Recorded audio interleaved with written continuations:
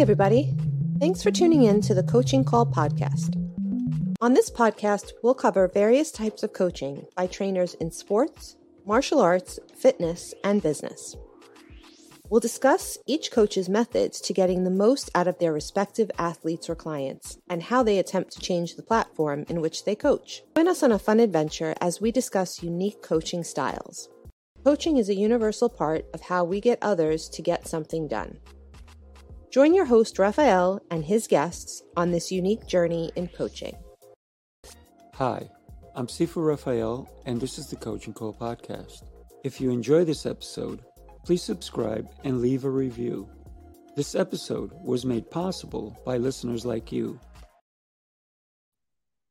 Clint, thank you so much for being here today, my friend. I am so happy that you're taking this time to share your knowledge with all of us.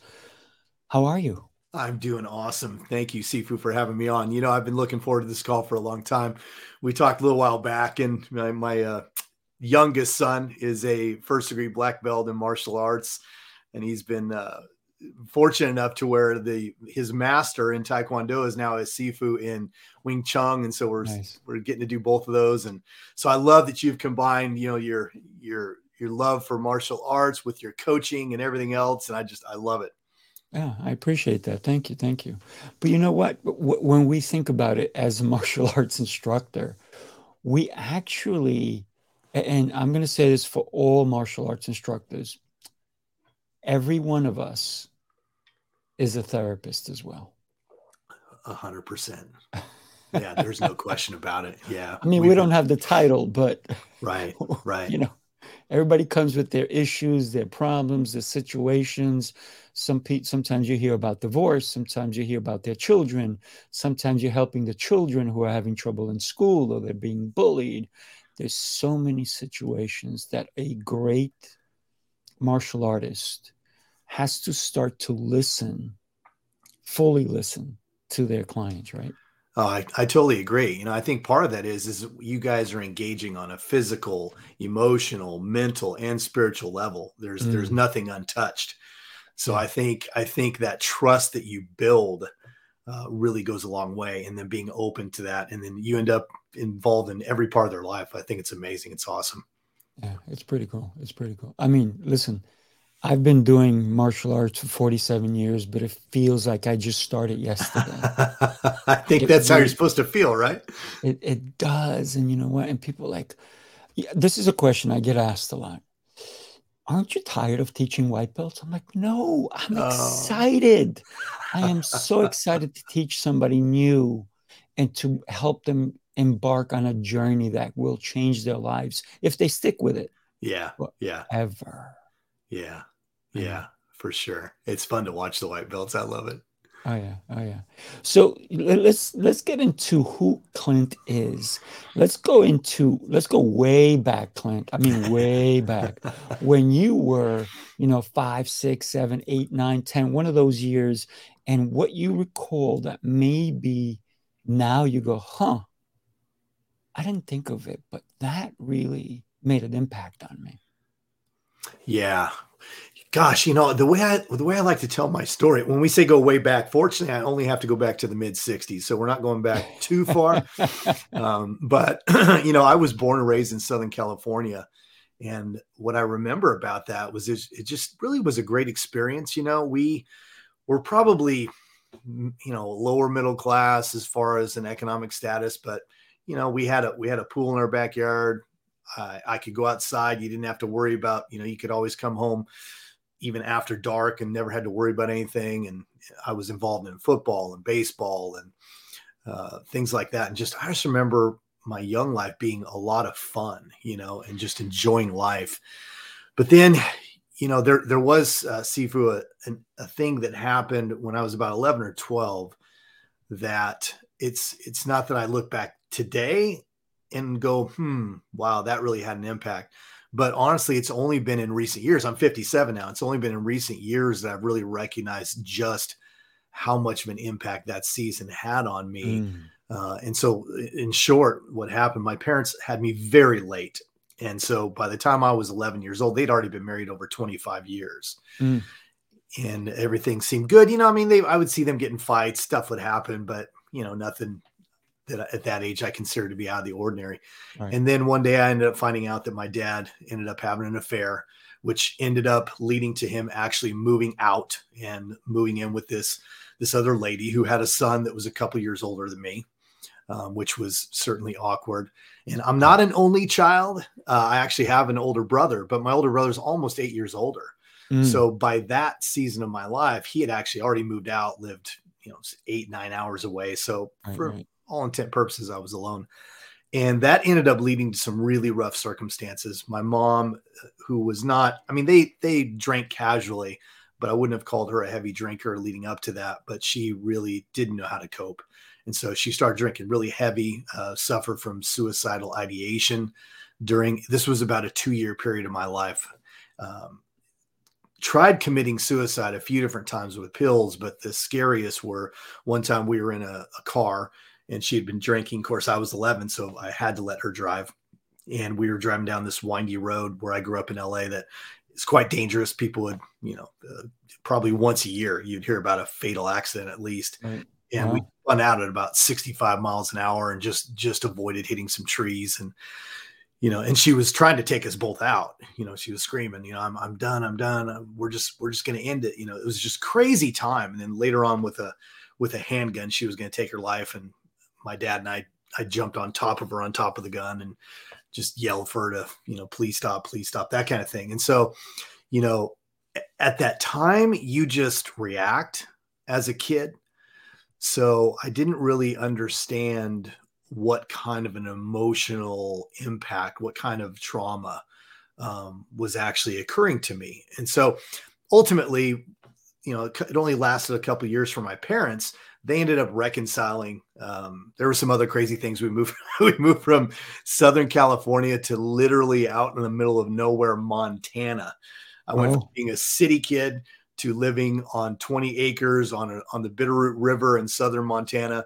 And that lasted like 3 months. My dad ended up actually leaving us there, and we flew back after selling the house one day. I mean, it was a crazy, crazy season. So the reason why I bring that story up, it was shortly after that I began to abuse alcohol and drugs. Gotcha. And, honestly, if it wasn't for the fact that I was at that level, a successful athlete and enjoyed it, I don't know just how deep I would have dove into that lifestyle, but that's when it began. And so, years later, as other things in life began to occur and I began to make even worse choices, got into really heavy drugs in my 20s, did meth for 9 years.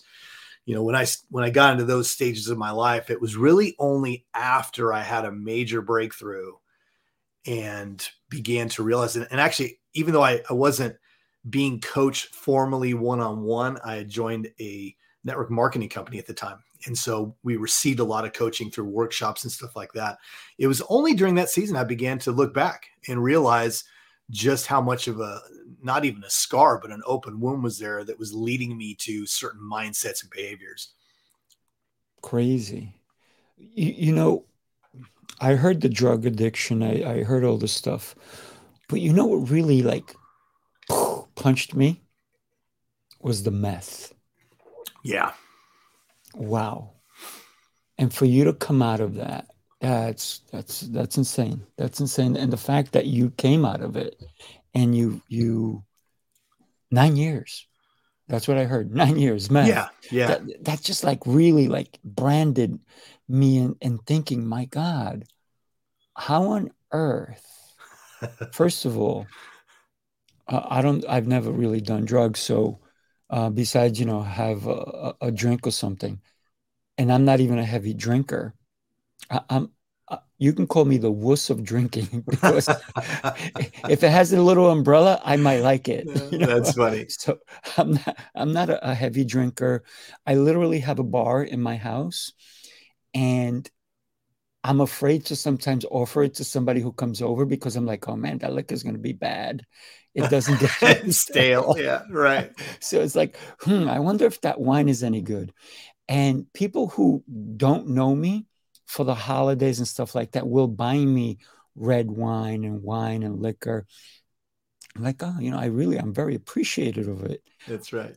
But they don't know me enough to realize that that's going to sit on my shelf.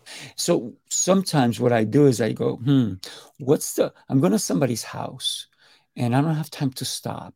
Which is the latest wine that I have so I can at least share it with somebody, right? Absolutely. So remember, sometimes it's just knowing somebody before you go ahead and make that kind of gift, right? Because what if I was a recovering alcoholic and people just give me that without realizing it? Oh, sure. Absolutely. So sometimes it's just taking that minute to just find out about somebody, right? But when you said 9 years meth, I'm like, man, something triggered you besides, everything else to go to that deep end. And then something had to trigger you to come out of it. Right. Because the other day I made a comment to somebody and I said, it was actually on Heroes Rising. And I said, and the guy was talking about being in a rut. And I said, yeah, if you dig a grave, which you did with the meth, you stay in that grave until you make a decision to climb out of it. Otherwise, you'll dig deeper and deeper and deeper. And one day you may not be able to come out of it, but you found a way out. Yeah, that's right. I want to know why you went that route. Was it a person? Was it everything that was going on with your parents? Or was it just like, just, I wanted to try something different. And then also I want to know how you got out of it. Because this is something for somebody to go an aha moment to understand why people do certain things. For me, habits are huge. And being that I try to teach people positive habits, it's also how do we get into negative ones? So the floor is yours, my friend. Yeah. Well, I think, first and foremost, with me starting just drug use in general, even though it was not quite as crazy as stuff like, amphetamines and barbiturates and stuff like that in my teen years, that kind of led me in a direction that I was willing to experiment with just about anything, which is not something I'm proud of, but that was just kind of my personality at that time, and again, I didn't recognize that it was a coping mechanism. So my answer back then would have been simply to you, I just like to have fun. But I reckon, I mean, that's what my answer would have been. And I remember saying that. Yeah. And I remember even saying that over the years, but it was only years later that, especially when I began to recognize and learn about the patterns that happen when you suffer trauma. And then when you initiate certain coping mechanisms, how they can get you stuck in a loop. And, then I began to look back and realize that a lot of what happened, during that season of my life had an impact. But ultimately, as far as, getting into meth, ultimately, I think how it happened was, so in short, I continued my athletic career. I'd blown out my knee my senior year of baseball. It was an awful situation. Really, really, hurt me personally. It was in the first inning of our first game. I was the starting shortstop, returning all-star. We had one of the best teams in Southern California, all these, hopes and dreams of what we were going to accomplish that year. And in the first inning, my season was over. So then I rehabbed, and a couple of years later at about 1920, same thing happened. It was the 7th game of my sophomore year of junior college, and I blew out my knee even worse. 3 ligaments, cartilage, tendons, just a catastrophic knee injury. And this is like the mid-'80s, 1986. So even surgeries back then weren't as productive at rehabbing you and that kind of thing. So that ended the only dreams I had at that stage of my life, which was I wanted to use that talent to get a scholarship to a bigger school, a 4-year university, and continue my education and continue my career. So when that happened, I didn't know what else to do. At that point, I was still smoking marijuana, things like that, but I wasn't doing meth or anything like that. And so I got into the car business at 21 years old. And that was primarily because at that point, I felt like I'm not motivated enough to continue my education without sports. I wish I could change that, but that's just who I was at that time. Right. And so I want to make some money. I had a buddy that I knew that was making good money. So I got into that. And that's when I was actually exposed to meth. And I think, even when you start talking about meth, before I go too much further, I don't know if everyone watching this feels the same way I do, but usually you have this immediate prejudice or what you think that looks like, right? Right. Yeah. And so based on where I grew up and where I lived in Northern California for a number of years as well, which was when the mess started, that would have been some white guy with a whole bunch of tattoos, rotted out teeth, hanging out in the park, pushing a bike. I mean, that's what a meth head would have looked like to me. Right. But what I would soon discover through personal experience is it could look a lot different as well. So I was a professional salesperson. I had the shirt and tie and did my job and paid my bills and all that stuff. But meanwhile, me and several other guys would go into the bathroom, we'd snort crank and go back out. And, car business was crazy. You'd work roughly about 250 hours a week. So it was a pretty major, or not a week, I'm sorry, but 250 hours a month. It was a bell to bell kind of job. You go in at 8, you wouldn't leave until 8. And I think part of what would happen is we would be so excited about the weekend because once a month you get off on a Thursday night and you wouldn't have to be back until Monday. And that's when we would do it the most. And literally, Sifu, again, none of this stuff, I'm not proud of any of this stuff, but it was not uncommon to start partying on Friday and not even go to sleep until Sunday night because of the meth use. Yeah, many times. Gosh. And so I'm bringing that up because my first wake up call, it wasn't the one that caused me to make a decision yet, but it was my first wake up call that, okay, I thought this was like a secret part of my life and things are beginning to unravel. I'd actually taken a customer out on a test drive. He was driving, thank goodness. And, you're having this conversation. I'm probably talking about features, whatever, small talk. And then all of a sudden what happened is we're driving and I noticed the landmark that we had just passed because we had a very specific route. So it was the same route over and over and over. Right. And then all of a sudden I opened my eyes and we are a couple of miles down the road. So I was literally in the middle of saying something and just blacked out and then came back to. And I kind of looked over at him and it was really hard to tell. He was probably so focused on driving this new car and checking it out that he wasn't paying that close of attention. But I realized what had just happened. I mean, I had literally just blacked out on the guy. So you would think that would have been enough, but it wasn't. But it was a wake up call. I never forgot that. And it made me think, man, maybe this isn't such a good idea, but ultimately what I think led to it, the final decision was I got married. This is the late 90s. And in that marriage, we had done some meth together, but the use had really been reduced quite a bit. I wasn't doing it on a daily basis. It was just much more recreational, like a Friday night or a Saturday night instead of like during the week.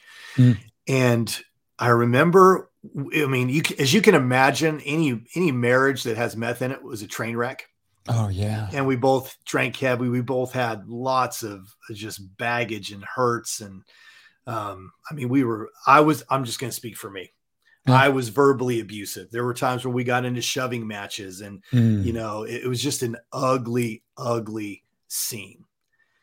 And I remember one night, for whatever reason, we decided, hey, let's go do it. So we did. We went out, we got some crank, we did our thing. And the next morning, this is exactly what happened. I woke up and I felt the physical side of the come down, right? I mean, I just didn't feel good. I felt like crud. But there was just something different that morning, Sifu. There was just something different. And I began to think about my life. And I just did not want to be that guy anymore. I didn't want, this. First of all, anybody who's ever experienced that knows that it's a very consuming thing, not just the use of it, but even acquiring it. There's times where you'll spend hours just sitting in a car in front of some place waiting for, is the DEA going to show up at any moment? You put yourself in stupid situations. I'm sure. And you'll spend hours waiting to get this drug just to go out and finally go to a party that you were supposed to be at hours before. But, it just it's stupid, you know? Wow. And Yeah, I that get you. morning, I'm just like, I don't want to live like this. I don't want to feel like this anymore. And so I call these courageous decisions in my Mhm. coaching business. Right. I just made a courageous decision that day that as far as meth goes, I'm done. That's it. And Good for and you. and that was it. And it really was it. Yeah. Cold turkey, you know, and I want to be really sensitive to this because I know walking away from meth like that, cold turkey, is not common per se. Mhm. So what I want to be sensitive to is specifically if you're out there right now and this is an issue for you, it's okay to get help. Oh, yeah. You need to use any means necessary to get this demon out of your life. Right. But for me, I just made a courageous decision that day, and I was just fed up, and that was it. Wow. That's beautiful that you found the way out. By the way, my good friend Dana Abbott, you can tell your son he was on here. He's known as the modern, are you ready? Modern samurai. He Yeah. is the number one guy in the country Wow. who teaches samurai swords. So, Dana, That's thank you cool. for joining us. And just let you know, your son know that we are in good company. He's a good friend of mine. So, That is cool. Thinking that the fact that you said it's okay to ask for help, and we need to let everybody know that as well. So basically, what you did is you saw the ladder and you climbed it, right, out of that Yeah. grave. Yeah. But a lot of people, they'll see the ladder, they'll see the way out of it, and they'll go, nah, I'm not ready, or this is not for me, or I like Yeah. being down where I am. Yeah. Or they're thinking like, yeah, if I get out, I'll just be back tomorrow, right? So what you did is you climbed out, but then you sealed that grave again, didn't you? Yeah, absolutely. And to your point, I completely agree with everything you just said. And I think you have to want something better for yourself. Mm-hmm. That's really, at the end of the day, the beginning of all new things, right? You have to Right. want something better for yourself. Other people can't Always. want it for you. You know, even when you talk about coaching, you know, I only work with clients that I mean, we go through a 30-minute call first just to make sure we're a good fit. I mean, I won't Mm-hmm. even work with anybody anymore unless Not it's worth it. pretty obvious up front that they're ready to do the work for them, Mm. you know? And so I think that was something, even though I didn't consciously recognize that's what was happening, that was a huge part of me being able to change that element of my life. Because I should point out, you know, during that season, you had asked me, you know, was there one thing or what led up to it? And I really believe there wasn't one thing. It was Mm. really kind of a variety of things that were going on in my life at that time. Right, right. And so part of that was I'd gotten involved with this network marketing nutritional company. I think I mentioned a little bit ago. And so what happened was I started going to these workshops and meetings and even weekend, events that they were putting on and things like that. Mm-hmm. And it was a lot of mindset and the way you think. And that was new for me. Mm. You know, I had never experienced anything like that up to that point in my life. And so that it was during that season that for the first time I began to realize, wow, I don't have to be a victim to all the bad choices and all the stupid things that I've done and this reputation, you know, that I've built of being Right. average and mediocre. You know, I really can Mm. be someone great. I really can do something great. I really can influence people. And it was even, it's funny. I'd be curious if this was true for you at a younger age, because obviously, you know, I've been in coaching and mentoring and I was a pastor for 17 years, helping people through that method. I've been doing that for a very long time, but it was even during that season, even when I was doing drugs, that I began to realize that that's what I love to do. I loved to help people. I love to help them work through issues. Mm. Now, I was not full of wisdom in those days, you know, so I had limitations as to, you know, how much I could help somebody. Right. But I seriously even remember doing meth one night and drinking and there was a party going on, and everybody left but this one girl, and her husband was actually one of the ones that left. They went to go get more booze, and she stayed behind. And so it's just the two of us, and we're just talking. And next thing I know, she starts to let me know about just different challenges that she had in her life. And she ends up exposing that she was out. I was raped when I was, I think, a teenager. And she's telling me all this stuff. She goes, I can't believe I'm telling you this. My husband doesn't even know this stuff. I've never told anybody. And things like that happened a lot. People would just open up to me, even at a young age. And so all of those things were happening at the same time too. It's just, I wanted to be able to help people, but I didn't realize until my mindset started changing and until I wanted something better for myself, that there was so much more to life. And I think that was a huge key to put the heavy drug abuse and stuff behind me. Oh yeah, absolutely. You know, when we think about, and for me, it's always, I'm so curious about the person in front of me, always. Like, I want to know more about you, right? Because for you not only to have come out of that, and you did it on your own, but then you said, never again. And then you realize that even when you were in it, you have what I call active listening, because the only reason this girl's opened up to you and told you something that her husband doesn't even know is because you were there to listen. Had you interjected and started speaking and not letting her talk, you would never have known that, right? So it's a lot of people don't do what we do, which is active listening, to be interested in the person in front of you and what they're saying. It's not something that everybody necessarily has, but it is something that everybody can definitely develop. Absolutely. You know, for me, it's just, I'm so darn curious, man. I'm a people watcher. That's one. Yeah, I love watching people. I love their interactions. I sometimes watch people. It doesn't matter who they are. It doesn't matter what sex they are, their religion. None of that matters. Yeah. I just want to see how they move. And here's the other crazy thing. I also look at animals, because they too move in peculiar ways.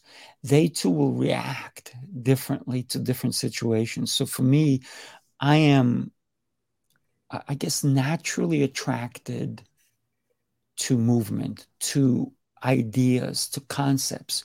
And when somebody's telling me their story, man, I sit back and I enjoy what it is that is going on with their life. And if I can share any knowledge, not everybody wants to hear it either, right? So you have to know when people want to hear it.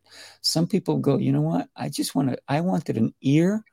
I didn't want a mouthful, right? And as a coach, we need to learn that as well. Some coaches, all they want to do is talk, right, and they don't listen to their clients. And I know, because I've had coaches like that. I'm like, wait a minute, I told you this. Meanwhile, you're not listening to what I'm saying. So adios, sayonara, right? See you later. Because when we talk about being a coach or being somebody who just cares, right? It's not about you. It's about them, right? Absolutely. Yeah. I think I shared the same curiosity as you, now, obviously, as you said, this is a skill you can develop. And even though I had that natural curiosity, I'm a much better active listener today than I was even, honestly, 2 years ago, 3 years ago, through some things that have happened in my life and going back, but I think just that sincere curiosity about someone's story does really create, if I could even use this word, a level of intimacy in that communication that makes them feel safe, and that they can share something with you, even if they're not really wanting to, hear anything in return, as you said. And as coaches, that's so critical. I almost laughed out loud when you talked about coaches that just talk.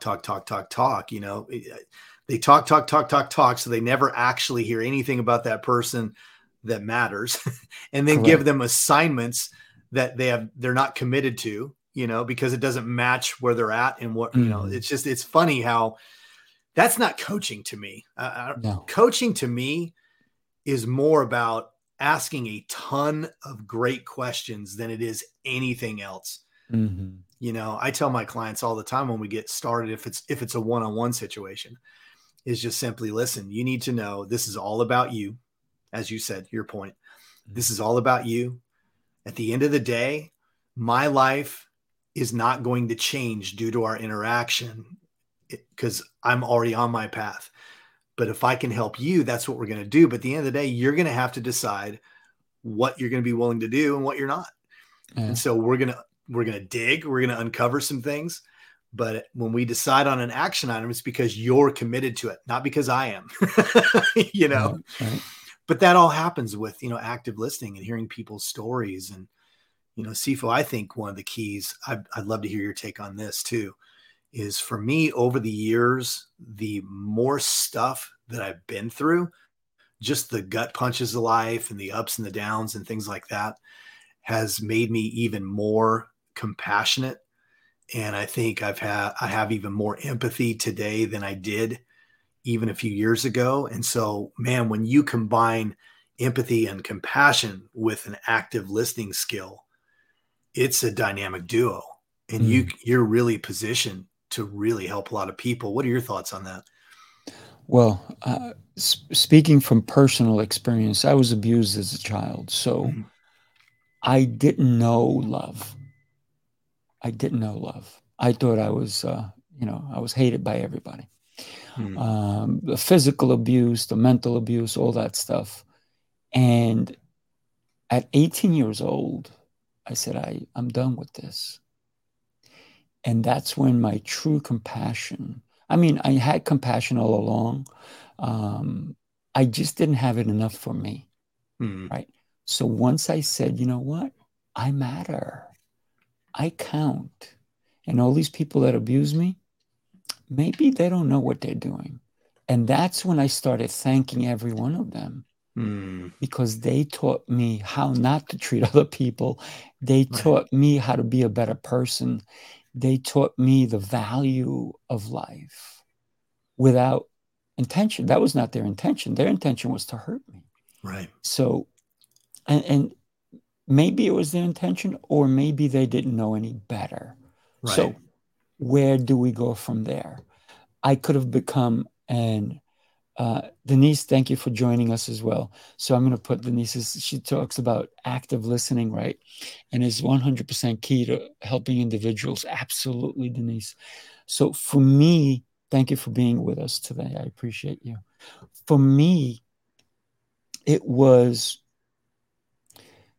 always, how do I I'm a hugger because of not being hugged or shown love as a child, right?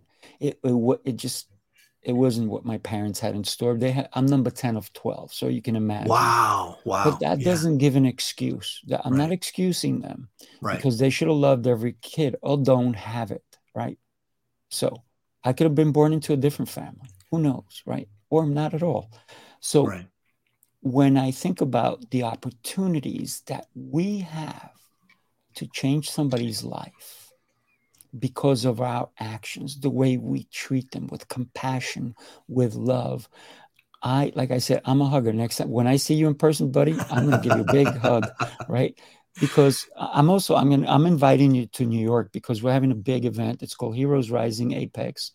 And we are having amazing speakers, and possibly you'll be one as well, because I'm bringing all these people together to New York, people who are making a difference in the world. I'm having people from all over the world coming. I have people from Singapore, from South Africa, from Australia, from countries I can't even pronounce. They're coming, right? Everybody's excited to come and impart their knowledge with someone else because they're givers. Yeah. I love to associate with people who are not in it for what's in it for me, more of how can I be of help to you? How can I service? you in a way that will fulfill you and at the same time will fulfill me. Yeah. But most importantly, it's about you. So that's my short answer. You probably don't want to hear my long answer. Yeah. we all have those. Yeah. I try to avoid that as well. Do me a favor, move to your right a little bit. Your right. Actually, let me do this too. Maybe that a little help. More. Is that a little better? Tiny little bit more. Beautiful. The reason is because I want to zoom in on you. Bam, there you are. Oh, I'm big. I'm too big. So let me do this. I got tricks up my sleeve. So there we go. So you changed your life. And in changing your life, I call that a transformation, right? You transformed from a drug user, a junkie, if you will, somebody who probably blacked out more times than you can probably remember. Oh, absolutely. Yeah. Right. So life was passing you by. But when you said no more, I am transforming. I am now going to be awake for my life. I'm going to be going to be present, right? I think that alone speaks volumes, because a lot of people, they may not be a drug user, but they are sleeping through their life. They're not chasing their dreams because they allow people to say, your dreams, no good. You need to go to work. You need to provide for your family, or you need to do this, or you need to do that. Your dreams are for later. But what if there is no later? Right. We don't know when we're going to die, do we? Nope. We're not guaranteed anything. That's right. So because of the beautiful transformation you made, you said your son is a first-degree black belt. Mm. And his teacher went into becoming a Sifu, which means that his teacher also has gone through transformations as well. Right. And everybody who stays at the status quo will never transform. So it's people who are always seeking more, who are seeking knowledge. So here's a quote that I posted something today, right? And I put, I didn't come to this world to be average. Right. I came to make a difference. Right. I was born average. Right. You and I were both born average. But it's our actions that elevate us, that put us at that level of where we can change. Listen, for me, maybe I don't change the whole world. How about if I change one? Yeah. How about if I change one person's life, one person's world? So it's important for us. Denise, thank you for being here. Once again, powerful to those who didn't have good intentions, right? I feel so blessed to be exposed to this dialogue. It is lifting my spirits today. Denise, thank you for being here with us. Right? Yeah, thank you, Denise. Hello. Yes, and howdy, right? And that's what my good friend Dana said, howdy. Wow. I am blessed to know amazing individuals. I am blessed that you and I have this connection now, and a connection that we will have forever, because I will make sure, and I know you will too, that we stay connected, that we do things to impact our world. When we think about the changes, your life, you have a beautiful son. You would not be able to give this child the correct upbringing that for him to become a first-degree black belt had you still been on drugs, right? What would he be had you not transformed? Yeah. Honestly, I don't even know if he would exist, because he might have. Listen, people on drugs still have kids, right? Yeah, they have babies, right? No, so that's absolutely true. I just think back the marriage that I was in during that time, we ended up divorcing about a year after the experience that I had where I was Right. done with drugs. Right, And, right. right around that same time, this is important to bring into my story as well, is, up to that point, I didn't really have much of a compass either in terms of just spiritually. And so right around the age of 31, so this is about a year after I decided to quit using meth, period, is when I accepted an invitation to go to a church because of some people I knew that, there was just something about their life. They seemed to have the ability to have their peace even when things were not going their way. I'll just say it that way. Right. And so I ended up going to church one day just because I was curious to watch them. I mean, it's seriously, I wasn't looking for faith. I wasn't looking for God. But ultimately that day, I ended up deciding to have a relationship with God. And so that's when my faith journey began, which has definitely been hugely foundational through the different bumps and bruises and things in life as well.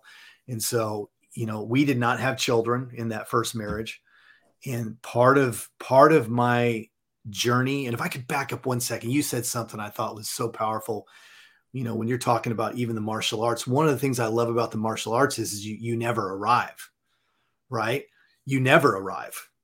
I know our Sifu here, it took him 10 years to get this red sash. And yet one of the main things he taught us that day when we were at his ceremony he said, this is the beginning. For most of it's like, we're like 10 years. Oh my gosh. Finally. He's like, no, I'm just now to a point where I'm truly beginning, And I think that's beautiful because that's our personal journey. Right. There's a lot of talk about destiny. I'm okay with it. I mean, it's a term that you can use, but man, if we just focused on the journey, how much would we change, And so I want to point that out. I think saying that is really, really important. We need to recognize that we're on a journey and that we're never finished, that we're either growing or we're staying static. And if we're staying static, that doesn't last long before we're regressing, right? So really, there's only two options, moving forward or moving backwards. Right. So after that divorce, I made the decision that I just really felt like I was going to get another opportunity to become a husband. And that at some point I was going to have an opportunity to have children. Beautiful. And so I spent Sifu the next 2.5 years at least reading and studying everything I could find to develop myself personally, to read about what does a healthy husband look like?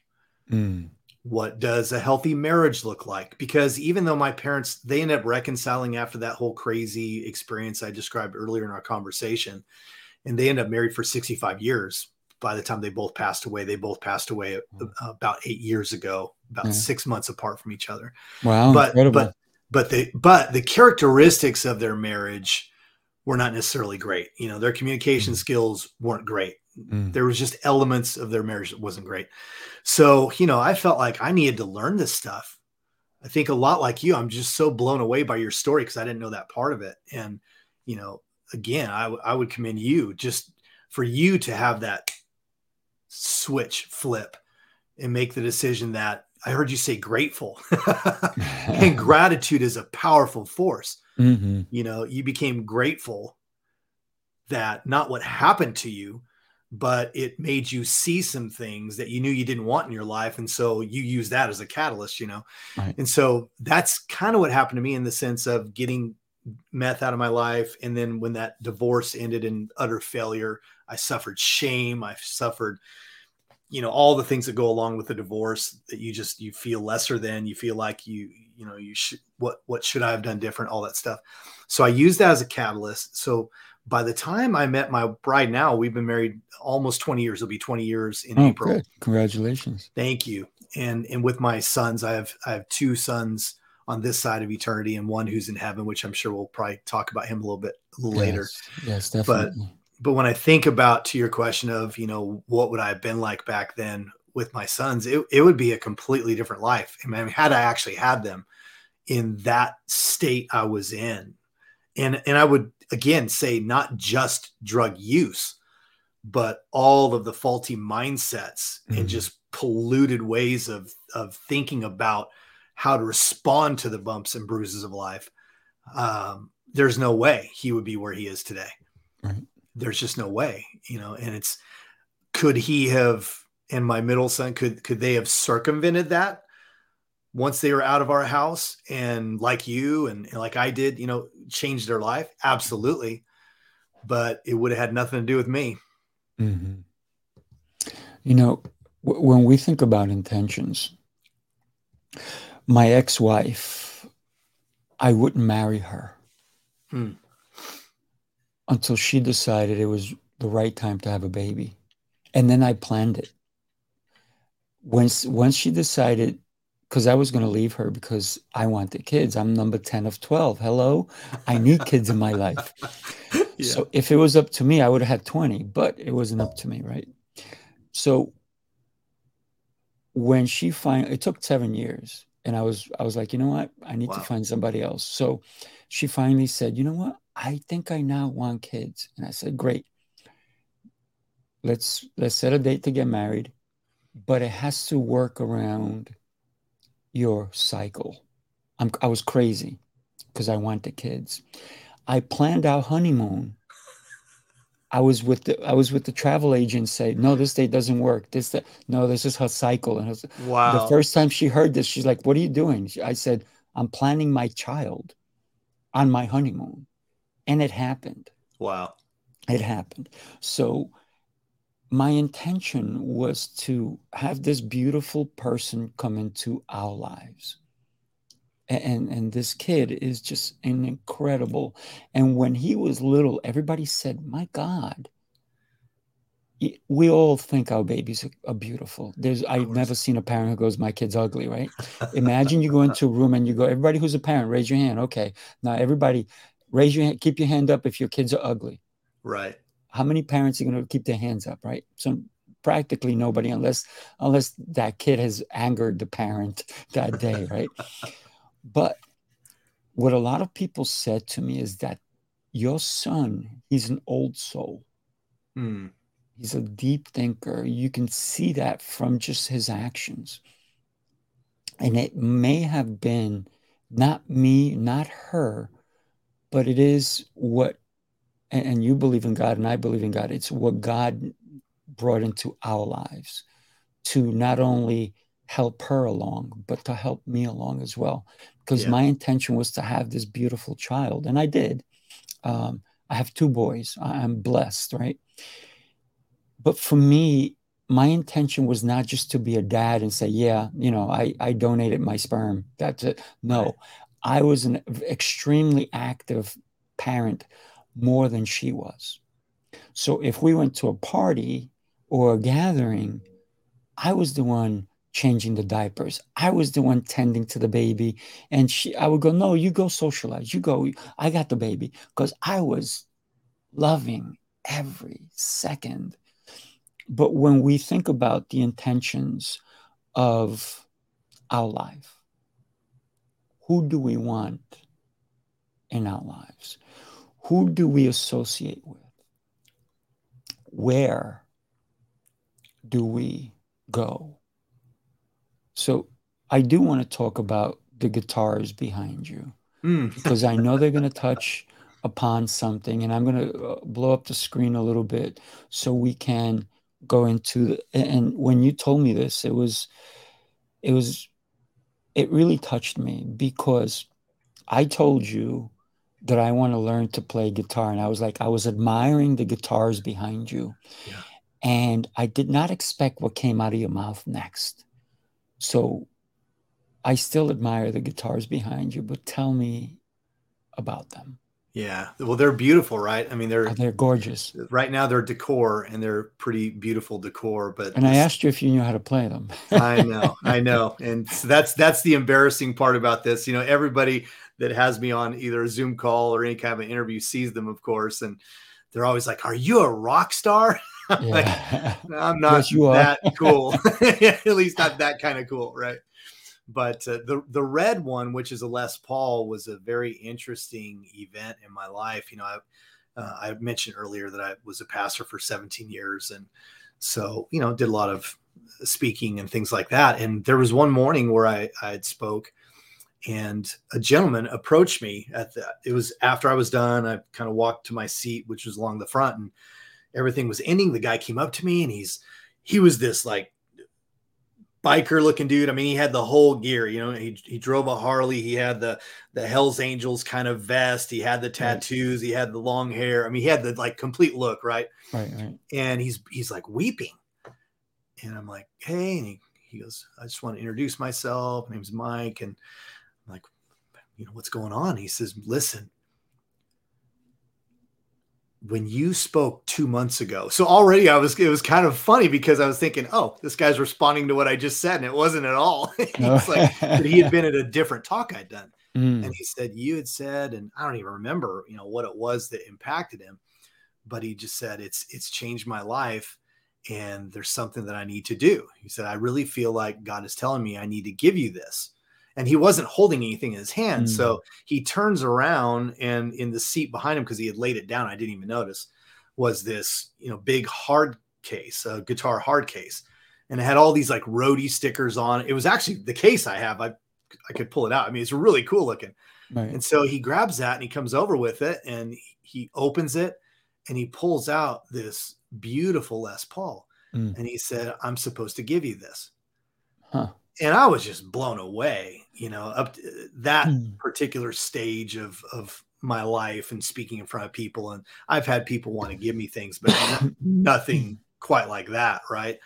And the emotion on him was just so deep. And so I tried to talk him out of it for a minute or two, because I just felt like it was just too much, but he was very adamant and made it very clear that, no, this is something he absolutely had to do, and that there was actually something in it for him.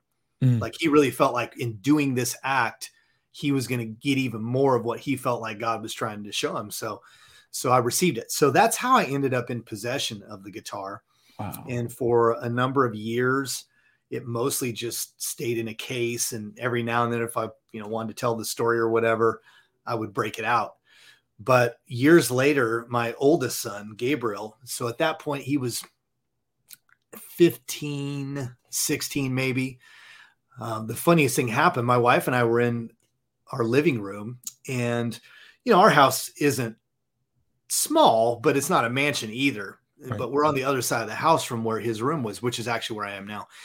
And all of a sudden I hear, and I wish I could remember, Sifu, I wish I could remember the actual song, because I'm kind of an 80s rock kind of guy. But I heard this 80s rock riff, like Stairway to Heaven or something, Leonard Skinner. I don't know what it was, but I hear it. And I turned to her and I'm like, did you hear that? And she was, I did. That sounded live. I'm like, it did. So we go run into his bedroom, open the door, and he's got the Les Paul. He's sitting on the bed, and he's doing this riff, and he's doing it really well. And we're like, when did you learn to play guitar? We had no idea that he had even been trying, And so anyway, it was Gabriel who started playing it. And so it was just really cool. He said it was YouTube videos, by the way. So nice. Amazing. The world we live in today, right? He started watching YouTube videos, and that also speaks to his personality too, because he was one of those people that when he wanted to do something, there was no barrier. He was going to find a way, and it was going to happen, So Gabriel played it, and, we may get into his story here shortly. He passed away and in a tragic situation. And so, after that, he had actually already begun to display these guitars. And so that was one thing I left in this room. It's been a little bit about 3.5 years ago. So we've made some changes in here. We've been very intentional not to make it like a shrine or anything like that. But there's just a couple. I want to say I'm sorry for your loss, because that's so tragic. Yes. But I know that he's still with you. He is. And that's one of the ways, I mean, when you lose a child, you don't need triggers. I think about him multiple times every single day, but, certainly when I look at the guitar, it puts a smile on my face, because I just remember, watching him do it and being so impressed and thinking what a wuss I was that I never learned how to do it. I got to tell you, when somebody loses a child, it's beyond devastating. And sometimes that's where the faith really, really comes in, because a lot of people will always say, if God does have love for us, why does he take people's children away? Why doesn't he take the bad people away? Right? Right. But there's a reason for everything, and I don't know the reason, and I wish I can give you a big hug right now. I lost my sister. There's a picture of her and I holding hands, and from what I gather, I must have been three, maybe 3.5 when she went, maybe 3 when she passed. She was a year older than me. But what I gather from my family is that she and I held hands everywhere. And I think the reason I'm alive today is because she's always been with me. Wow. I consider her my guardian angel. I mean, literally, I've almost died several times. I've been in a coma. I've been a lot of different things. And I think that she is my guardian angel. I truly believe it. Yeah. And, when we have an amazing human being touch our lives, and then they're no longer with us, but they are, right? Yeah. So your son is still with you. Yeah. And even if you got rid of the guitar, you would still have him. He's in your heart and your mind and your soul, right? So I just want to, let you know that I care what you're going through. And if anything, you ever want to talk, you got my number. You can call me anytime, man. Thank you. Yeah, absolutely. You. Yeah, it's a devastating experience. I'm going to delve into that a little bit. Yeah, please do. But I want to back up just a hair, because I think it's so important with, where we have been in this last 3.5 years, the place we are at mentally, emotionally, and spiritually when this tragedy happened and all that, And so, as I mentioned, when I was 31 is when I gave my life to God. And so it was a few years later, after my divorce, after studying, how to be a good husband, all that stuff, that my bride and I came together. And so, over the course of our marriage, which is just under 20 years, we went through a miscarriage together. And that's not a good thing. No. None of the things we're going to talk about are good things. But out of that, I do believe that there was something within that drew us closer together, and there was an intimacy of us having to go through that together. There's something about hard times when you love another person and you have that deep bond and you go through it together. There's just something about that even deepens the intimacy. So at the very least, that happened.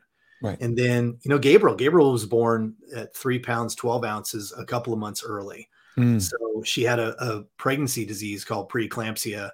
So they had to take him early because she was her blood pressure just skyrocketed, and they were going to have to take him. Otherwise they were both going to be in danger. Right. Then we went, so there was that situation for her. And then when we actually went to have our second child, that's when we had the miscarriage. Then shortly after, we had our middle son, Joel, who went full term. And so, we're thinking life is good. Right. She has him. She was stuck at a 2 for 12 hours. So they mercilessly finally just said, we're just going to have to do a C-section again.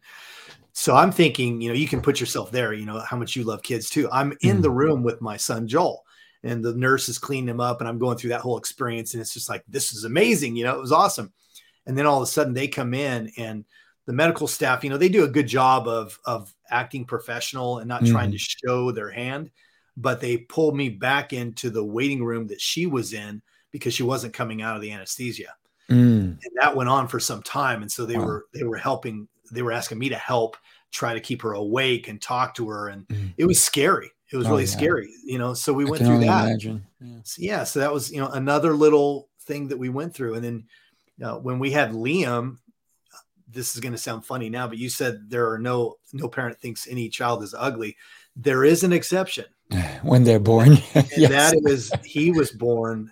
She actually ended up sick again during the pregnancy. And at 6 months, went into full-blown HELP syndrome, which is basically when preeclampsia goes to another level and your major organs start shutting down. Ooh. So he was born 3 months early at 1 pound, 14 ounces. Oh my gosh. So when he came out, he literally looked like this little alien. It's scary. Yeah, I mean, it's actually very scary. So we went through that whole season as well. And then just, the normal stuff in life, if I could say it that way. She suffered a severe spiral fracture of her femur out on a remote lake during another season of our life. And that's a whole other crazy story. And, she survived that. Fortunately, her arteries weren't severed by the bones. It's just crazy deal. So we've been through stuff. Right. And in each and every one of those situations, there was always a lesson. There was always something good that God brought out of it. Mm-hmm.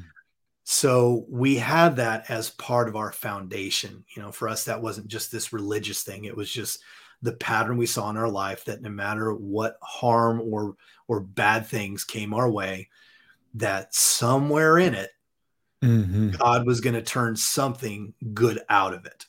Yeah. And so that was our life. And then fast forward, Gabriel, who I already talked about a little bit with the guitar, he was a force of nature. He was one of those kids that had strong communication skills at a very young age.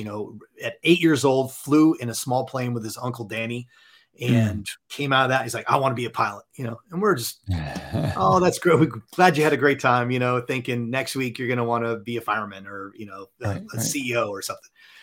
But he didn't. He hung on to it. It was just like, no, I'm going to fly planes. So by the time he was 14, he actually had the opportunity to first get in a 4-year aviation program in the high school that we have here, which is not typical. We felt like not in the high school. No, there's only a couple of districts that I know of today anyway, that even have a 4-year aviation program, an educational component. And so we felt like that was the favor of God when we moved here, because we had just moved back from Washington State when all these opportunities for him to fly began to just come seemingly out of nowhere. Right. During that time, his freshman year, also, he joined a club called Tango 31 Aero Club, which in short is this beautiful nonprofit that was put together by a guy named Kevin Lacey. He's kind of an old, salty pilot. He probably won't like me saying that, but he's just this salty old, some listeners may actually recognize that name because he was the star of the show Airplane Repo, which was on at least Discovery Channel. I can't remember what else. So this is a guy who literally repos Learjets and every kind you can possibly think of. From I can imagine little things to the ones in Alaska that I can't think of the name right now, but the ones that you land on the water, to a Learjet, So he started this club for kids so that they wouldn't have to work so hard or maybe never achieve their dream of becoming a pilot because of finances. Right. And so ultimately, you get an opportunity to fly through that club through sweat equity. So for a couple of years, until he was like 14 to 16, he had to work his butt off, and they worked on engines. They did oil changes. They painted. They put together, entire aircraft that got brought in. It was really an amazing thing. So he's living this dream, Seafood, and we're under the favor of God. There was no other way to see it. He literally, by the time he got his license at 17, which he achieved, we only put out of pocket $300+ for the exam. Wow. He had earned $1,000 scholarship his freshman year, and it paid for everything because Kevin had free flight instructors and wholesale fuel and all this stuff. So everything was just screaming favor, favor, favor, favor, favor. This is really important for where I'm about to go. So things are good. September 23rd, 2019. By now, he's about 3 months shy of his 18th birthday. At that stage, it's all about the hours. Every pilot, doesn't matter what age they are. Any new pilot is just wanting to gain hours. So he had a friend that was attending the University of Arkansas, was here in McKinney, Texas, where we live just outside of Dallas. Over the weekend, he flies her up there. And then on his return trip, he got about 20 minutes out of Fayetteville, Arkansas. And what we know now, the NTSB did an investigation like they do all plane crashes. and ruled that he suffered from spatial disorientation. A unexpected weather system came through a little mountainous region he was flying over, and he lost his way. Same thing that happened to the Kobe Bryant pilot. So some of your listeners, or most of our listeners, should be aware of that. Right. And he lost his life chasing his dream. Living his dream really is the better way to say it. So devastating blow, life-changing blow. Our lives will never be the same. One of the things that I talk about, I wrote a book that we may talk about later, but in the book and what I talk to other people about often is there's no such thing as moving on from losing a child. You don't move on. Now you can learn how to move forward with your life. And I suggest to you that you must, but you don't move on. So he left this gaping hole. And to your, question earlier, where we talk about, how do you respond to these things? How do you not want to blame God? You didn't say this, but how do you not want to blame God? Well, I did say that. Or did you say that? Yeah. Okay. Yeah. Sorry. So you did say that. And that's, a very legitimate question, and one that anybody that is faced with this kind of a life-changing tragedy will ask themselves. No question about it. But the reason why I took the long road to get to this story is we had seen a pattern over the course of a lifetime of circumstances we never would have chosen. And somehow good eventually evolving from that. And so what happened was that very first morning, we were faced with a decision. And this is what I believe was paramount to the posture that we have taken. And it has allowed us to recalibrate over and over and over when we have been challenged with the loss and the pain and all the things that come with losing your own dreams. We had dreams for his life, vanished into thin air. All those things are never going to materialize on this side. So that morning I was faced with telling my two sons, other sons, who at that time were 9 and 14, what had happened. They had slept through the night. I won't take everybody through the long, grueling experience we had that night. It was about 8-9 hours long from the time we knew he had disappeared to getting the official word from the coroner that he was indeed gone. So the boys came out and we sat down, and I, of course, let them know what happened. Honestly, Sifu, I don't remember what how I said he passed away. I don't remember that. It's a blur. And they responded the way you would imagine. There was a lot of wailing and tears and, screaming. And it was a nightmare. But at some point, once our emotions leveled out a little bit, I really felt like God had given me not a formula, but I just keep using the word compass. He gave me a compass to talk to them and say, this is how we're going to start. And so I said, boys, I've seen a lot. My 17, I didn't say exactly this way, but my 17 years of pastoring, helping a lot of people through things similar to this, losing, and then seeing the marriages implode, and then seeing the families implode due to tragedies.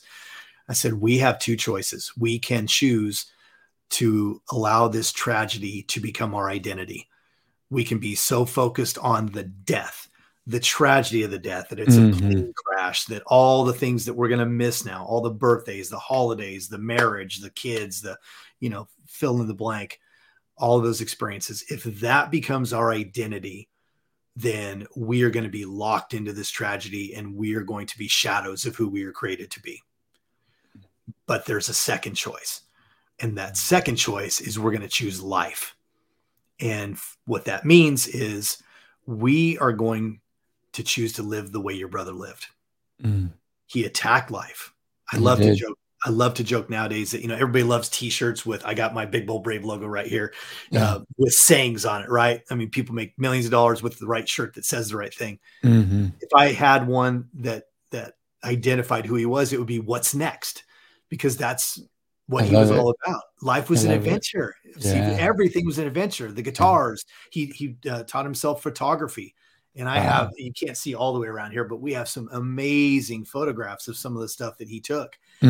So there was just nothing that was ever going to hold him back from achieving and living his dreams.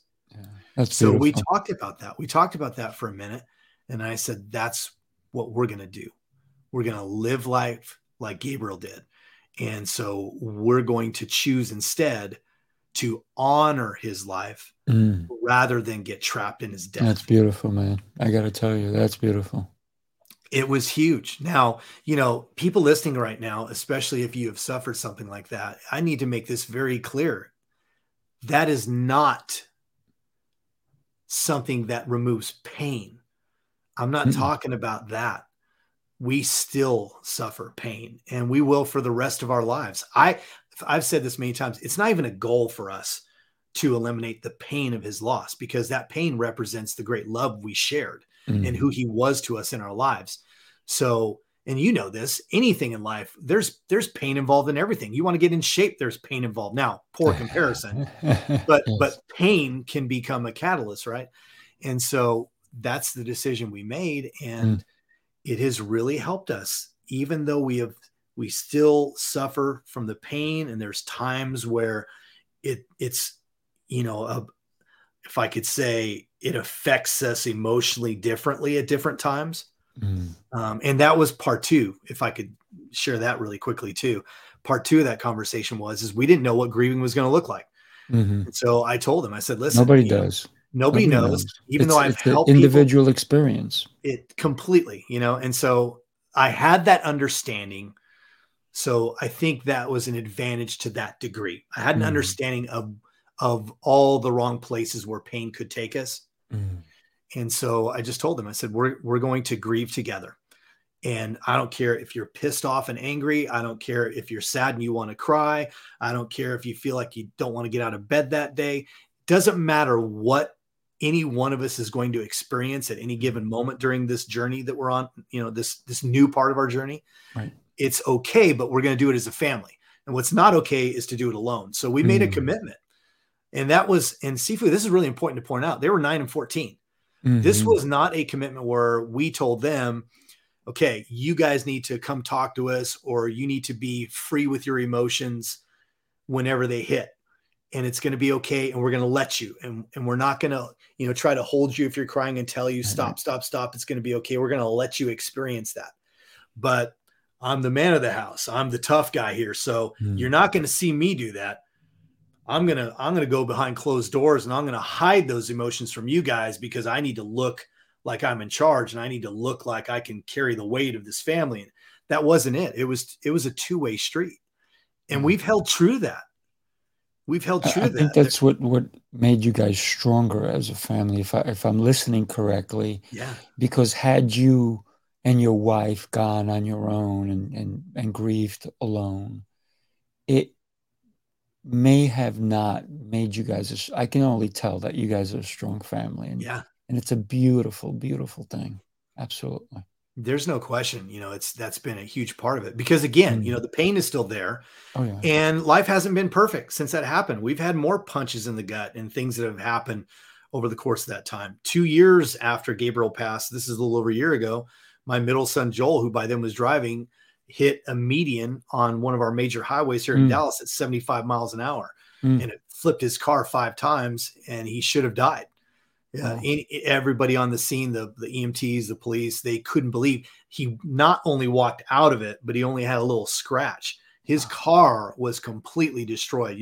If you saw the picture, you would go, they didn't walk away from that. So we were grateful, clearly, that he walked away from that. Gabriel holding him on. Well, there's an interesting That's how story. I see it, We could go a very interesting way with that right there. But that's my thought. Gabriel came into your lives to show you. This is what I'm gathering, and tell me if I'm wrong or right. And maybe there is no wrong or right, but I'm gathering that Gabriel came into your lives to teach you how to live, and then he left to let you live. And therefore he protected your other son Yeah. during that time. That's I see Gabriel as the angel to you guys. And he is, and I think to your point there, I think things are always bigger and greater than we can surmise, than we can come up with. So I'm sure it's greater than even what you just said, but that's very true. What you just said. He changed my life and even the trajectory of it in many ways. And I am going to share this really fast. A very fascinating thing happened that, this happened very late at night. So we didn't even see the car that night. I actually went and picked him up with the EMTs and the police who were actually at a location close to where the actual wreck was. So I didn't see the car until the next day.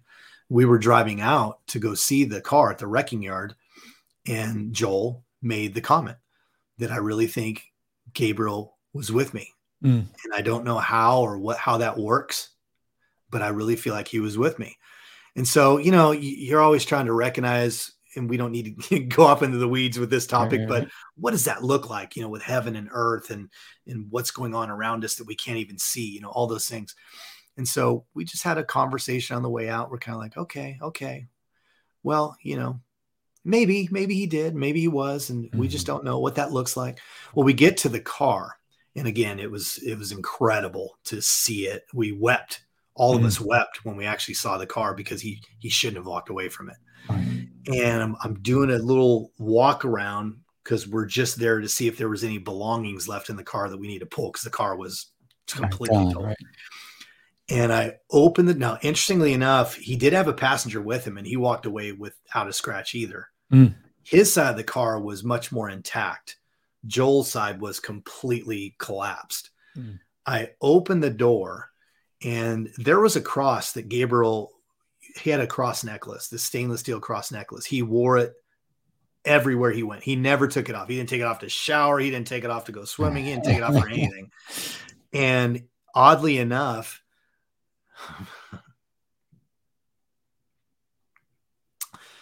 the night of his wreck, of his crash, we don't even know why and even when he did it. But he was staying the night with two of his dear friends that he flew with that lived at that airport. There's a lot of people that actually live on the airport. And a couple of days after his crash, they brought his car home to us so we wouldn't have to go pick it up. And he reaches into his pocket. His name is Alex. He reaches into his pocket and he goes, "Oh, by the way," he goes, "it's been a couple of days. I don't know how we missed it, but this was on our counter this morning." And he drops into my hand this necklace. Wow. So Joel took that necklace. His brother was his best friend at that point. So it was, it was something that held him close. Well, fast forward to this wreck 2 years later, Joel couldn't wear the necklace because he constantly broke necklaces. so he had put this little cross in his sunglass holder above the windshield. Right. I open the car door on the passenger side, and the cross is sitting in the passenger seat. I'll let whoever's watching this, listening to this, do with that what you want. Oh, yeah. But for us, that was a clear symbol that even though we don't know quite how that works, right? But he was without question with Joel. Oh, yeah. And so I told you even before you told me about this story. Yeah. Didn't I feel it? I felt it. Yeah. And what you just said was very dangerous to say, right? Because people, I'm just saying, but only because you don't know how someone's going to react to that. But I love that you said that. And thank you for having I would call that courageous, the courage to even suggest that to me. Because it's so true. It's so true. Yeah. Thank you. If we're afraid to say what's in our heart, then why even speak at all? Yeah, that's so good. That's good. Listen, I got to tell you, this has been an incredible conversation, an incredible journey that you took us on. I want to thank you for today. Yeah, you're welcome. You definitely have impacted my life and everybody listening. And I know that you are doing something incredible. And that's why your website is bigboldbrave.us. And I have it up there. But I also have something running across that says block your calendar. July 13th through the 16th, because I want you in New York. We're having an incredible event called Heroes Rising Apex, and where we're bringing coaches from all over the world. And I definitely want you there. I'm going to send you some information on it as Sounds well. I'll send you a speaker questionnaire and all that stuff.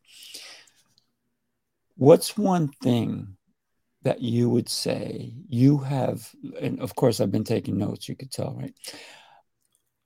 That has impacted your life from when you were a little boy till even this morning? One thing. Well, for me, the biggest impact is definitely these last 3.5 years of my life. And that was that what Gabriel taught me and is teaching me is that I had pockets of my life where I lived in cowardice. I was a coward. I actually mentioned that in my book. I called myself a coward. And as you know, those are fighting words, especially for men. Oh, yeah. We don't like to be called cowards, but that's what he showed me, because there were areas that I was not fully living out who I was created to be. There were risks that I hadn't been willing to take. One was writing a book. I'd known that I was going to write a book for years, never had the courage to put pen to paper. You know, I knew that I wanted to make a shift and get into the personal development space rather than only be a pastor, which is a very wonderful vocation. But I knew I wanted to make that shift, didn't have the courage to do it. So I could go on about a few different things that I felt like I lacked courage. You know what I think you and I need to do? You need to come back. We have so much untapped stories that we have. There's a lot of layers. Yeah. Yeah. I love the fact that you're in an onion and we've only peeled the top layer. Yeah, right. Yeah, exactly.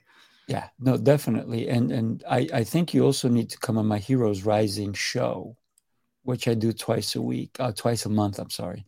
And you have, not only did Gabriel help guide you in these 3.5 years of becoming a stronger person, becoming even a better dad than you probably were before. I'm sure you were a great dad to Gabriel, but even understanding that your two other boys needed you, especially when Gabriel left you guys. But, and the more I think about it, the more I think that people come into our lives for a season, however long that season is. And if we allow them, they will guide us. They will teach us the lessons, including, listen, I talked about how grateful I was for the people who hurt me, because they were put into my life to teach me, to guide me, right? Even when they were hurting me, they were helping me. Yeah, that's so good. This is my parting shot, if you give me just a second here. Of course. The other thing about, not just for me personally and revealing the cowardice, but I'll tell you another thing that this kind of a death can do, and why it's been such a positive trajectory, which sounds counterintuitive, is my empathy and my compassion for people after suffering this loss has really escalated. And I think that's important, because what everybody needs to understand is, as you said very early in this conversation, none of us are guaranteed anything. You know, we don't even know if after this call, if you and I are still going to be around. We're not guaranteed it.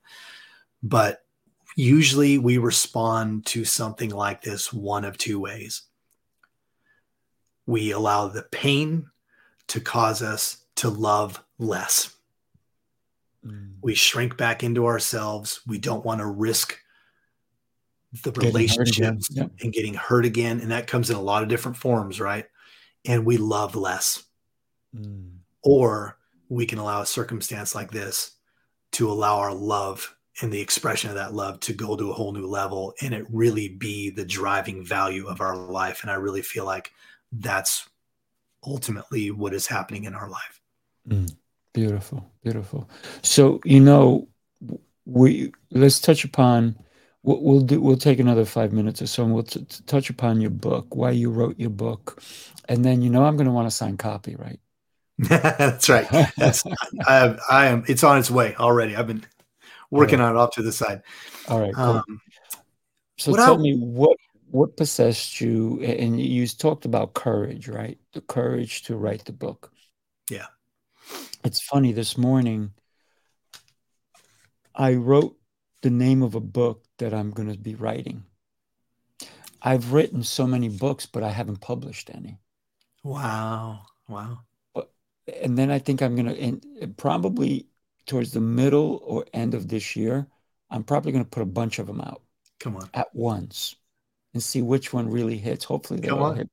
Or if none hit, here's my idea. It'll be my legacy for my children, my great-grandchildren. So they'll say, hey, did you read grandpa's book or great-grandpa's book? That's awesome. So that's why I think we all need to write a book. And even if it doesn't get published, even if you just write it and leave it in your will to be passed down and down, so people can know about what you went through, right? Yeah. That's so so go ahead, good. tell us about your book. That was so good right there. Oh my gosh. And that was in my thought process, as I wrote the book. But in short, I could have waited longer to write this book if it was only a book about me suffering the loss of my son. But as most of your listeners have probably figured out by now, he died 2019, at the end of 2019. So it was only a few months later that COVID hit the world, and the pandemic, of course, changed our world. And there has been extreme loss in so many different ways across the globe. Yes, losing loved ones, but also losing businesses and marriages, divorce going up, suicide, depression, just fill in the blanks, right? And I believe that the majority of the reason for that is just all the overwhelming fear that has been released through. And this is not a political statement. It doesn't matter which side you are on any of the arguments, involving the pandemic itself. I've met very few people that would argue that fear has been released all over the planet in ways that we've never experienced before. And a lot of that just has to do with consumable media, right? It's we can get bad news every 5 seconds if we want to, because it's right here in our hand. Yes.